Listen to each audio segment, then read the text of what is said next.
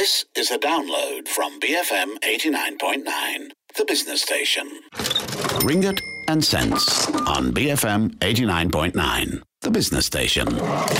Good morning. You're tuned into Ringgit and Cents, the show all about personal finance, and I'm Sim Wee Boon. It's a wonderful thing to be able to say that you're debt-free. Paying off your debt is like being handed a blank piece of paper on which to write the next chapter of your life. But while many of us aspire to be debt-free, the reality is that most of us will have to live with debt until old age. But is this truly a bad thing? How can you make debt work for you and try to live with it? And what are the important factors to consider when in debt?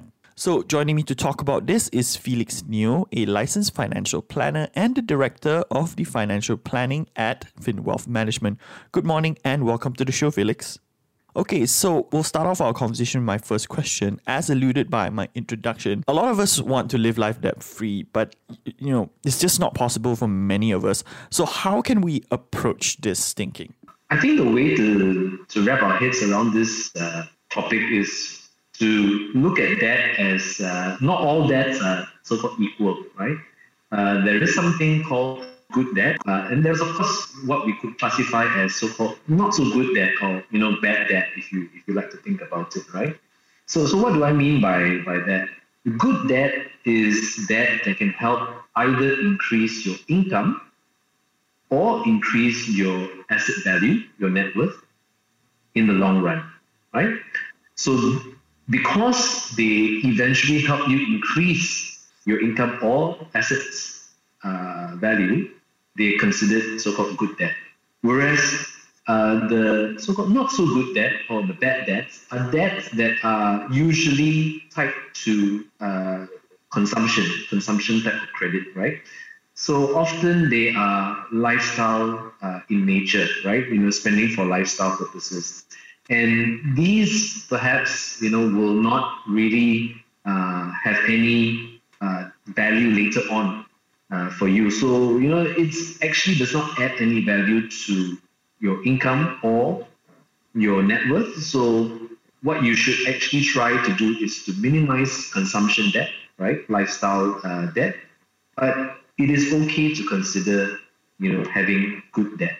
Let's talk about the good debt first before we go to the bad debt. What are the kind of debts that you would classify as good debt? So that's a good question. So if you think along the lines of what I said just now, that debt that can help increase your income or debt that can help increase your asset value or your net worth, those are considered good debt. So if you think about, what kind of loans can one normally take, right? If you are taking a loan for the purposes of, furthering your studies, for example, and that in a way helps you increase your level of income in the future, that would then be classified as good debt.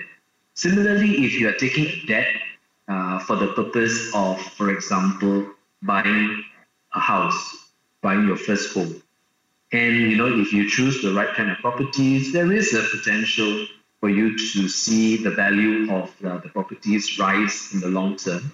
Again, that would add to your net worth, and therefore you can classify that as a good debt.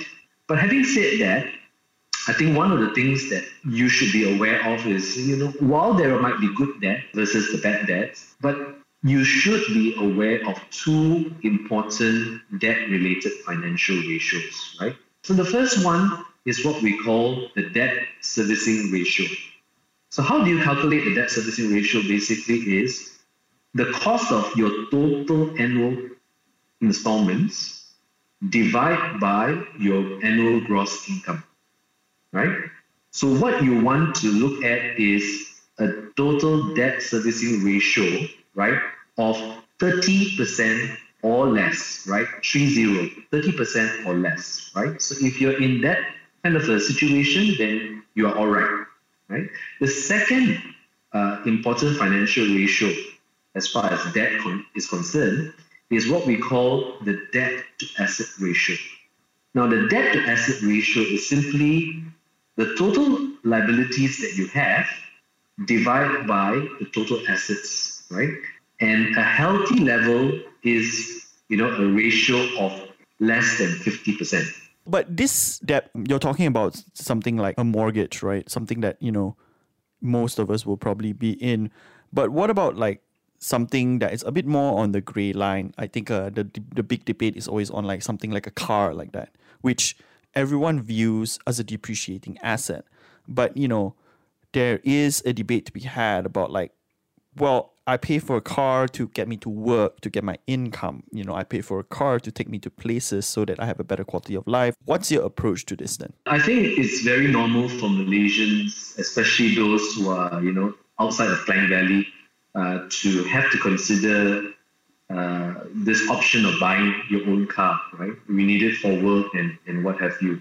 So I think it's not so much that, one shouldn't aspire to, purchase your own car, but rather consider the option of buying what you can actually afford, right?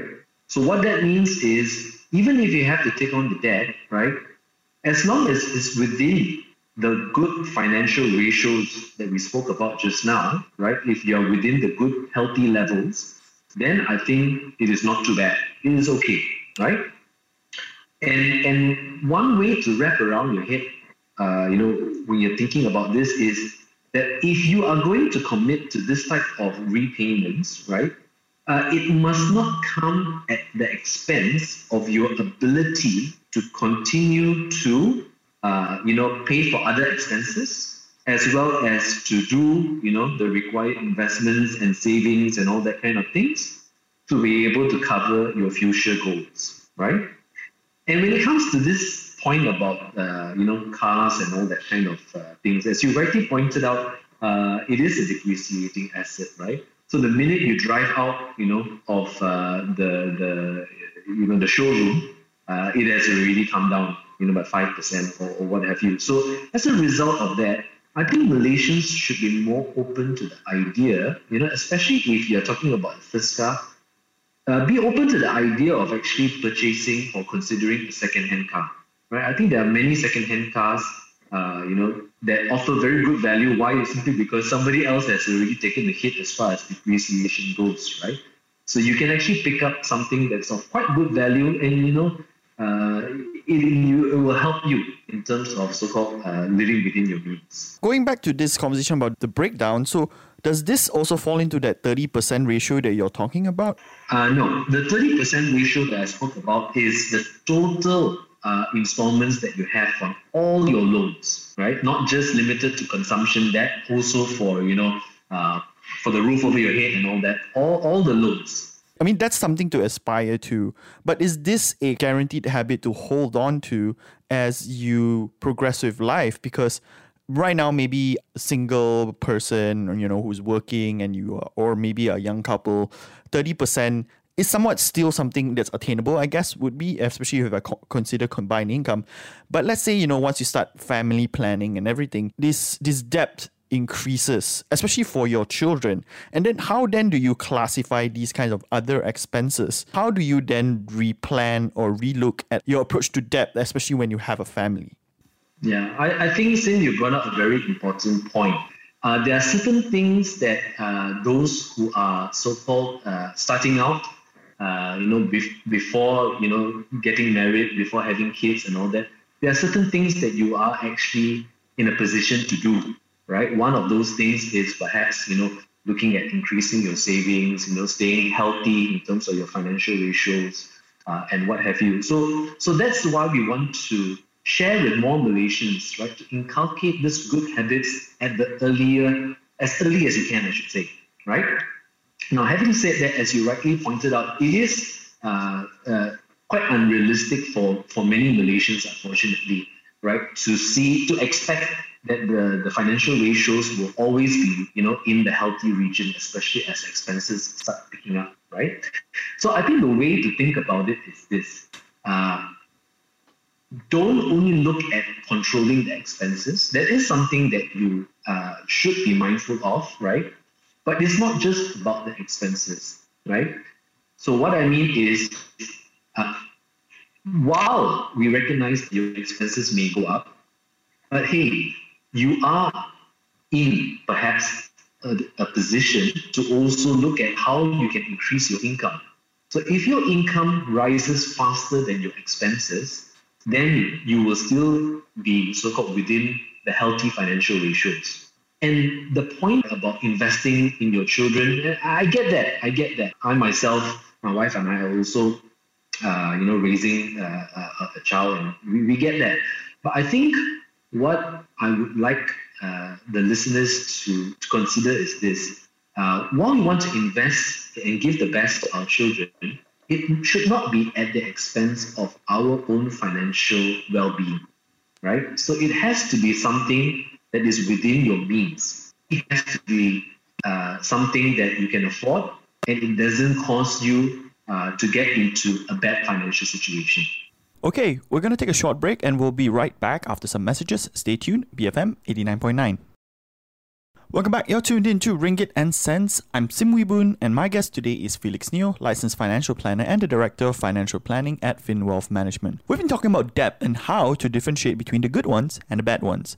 Now, Felix, what about insurance? Is it a form of debt or an investment?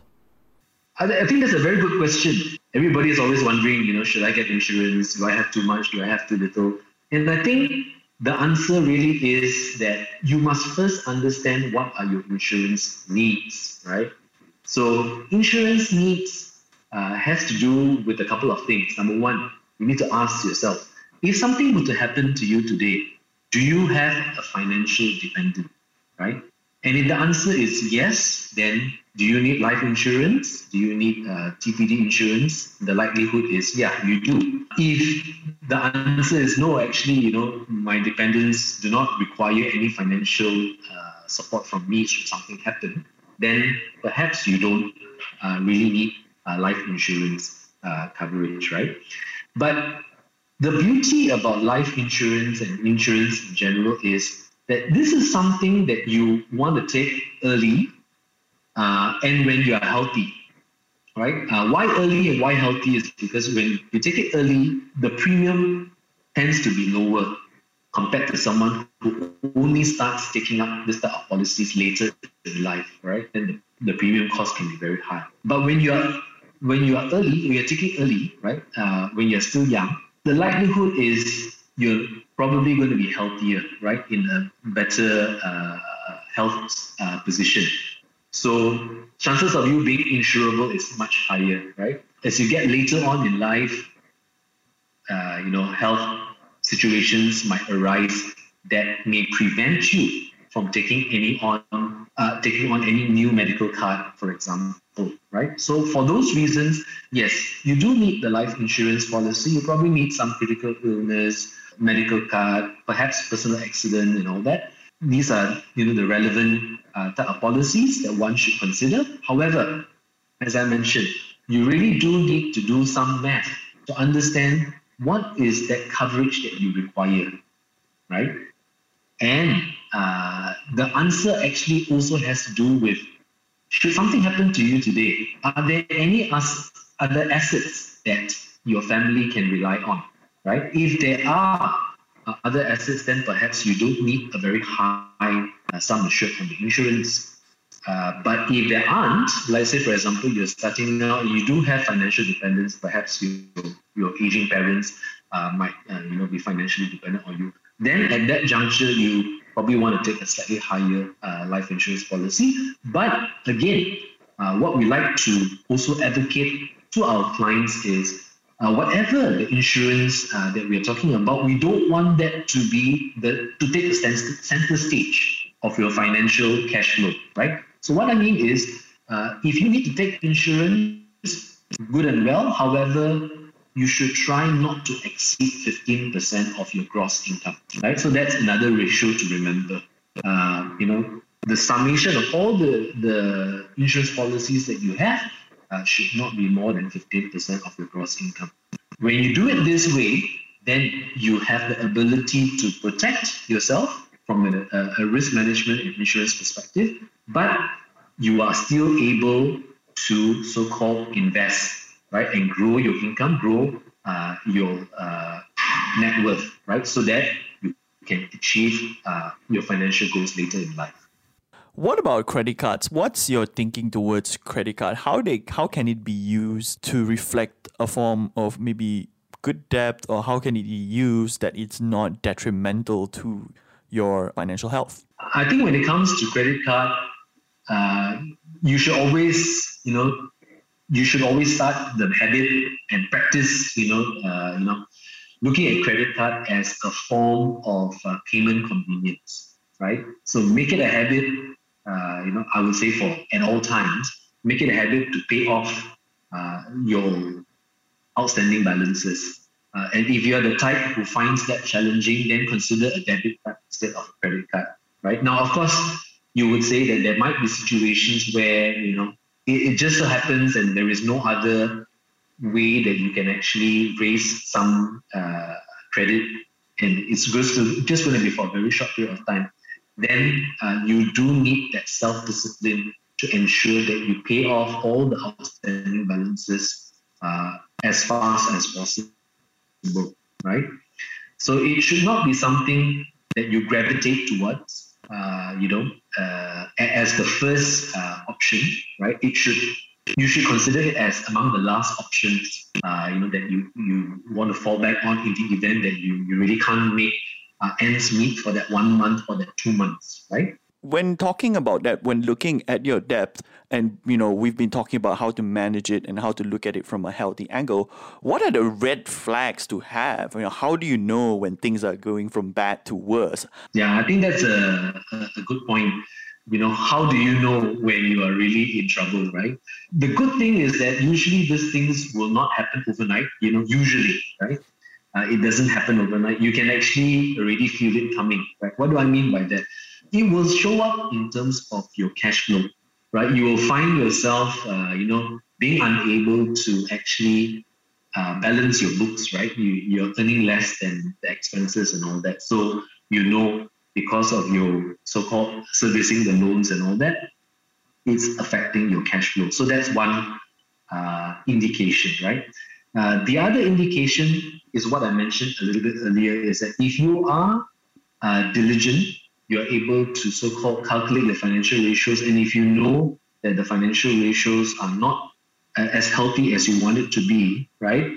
That is an indication for you to work towards improving the financial ratios. Let's say, for example, if you already know that your debt servicing ratio is not good, right? It's already at 30 or a little bit higher than 30. Then it's an indication for you not to take on any new credit after that, right? So that's another thing that you can pay attention to, right? And I think the other way to think about it is this, right? Do you find that all your income, all the money coming in, is actually used to just pay for today's expenses, today's lifestyle? And you find that you've not been able to stock away, right, any funds, for future, expenses or future opportunity to invest, right? If you find that you can't do any savings, right, that is actually another indication, right, that things are not right, that you have to look at improving the situation. Okay, and let's now take a step back and have a bigger picture conversation about this debt in general. I mean, what we've been talking about this past 10-20 minutes is how to manage the debt when you're living with debt, right? But all of this all goes back to our pursuit of being debt-free. So I want to get your thoughts. Is the pursuit of being debt-free something that everyone should attain for, someone that everyone should try to reach? Or is it okay to live most of your life with debt? I think that's a very interesting question. We get that very often, simply because the way I look at it, and I've heard this from, a very experienced financial advisor, and I like to, repeat that. I've actually so-called made it my own as well, right?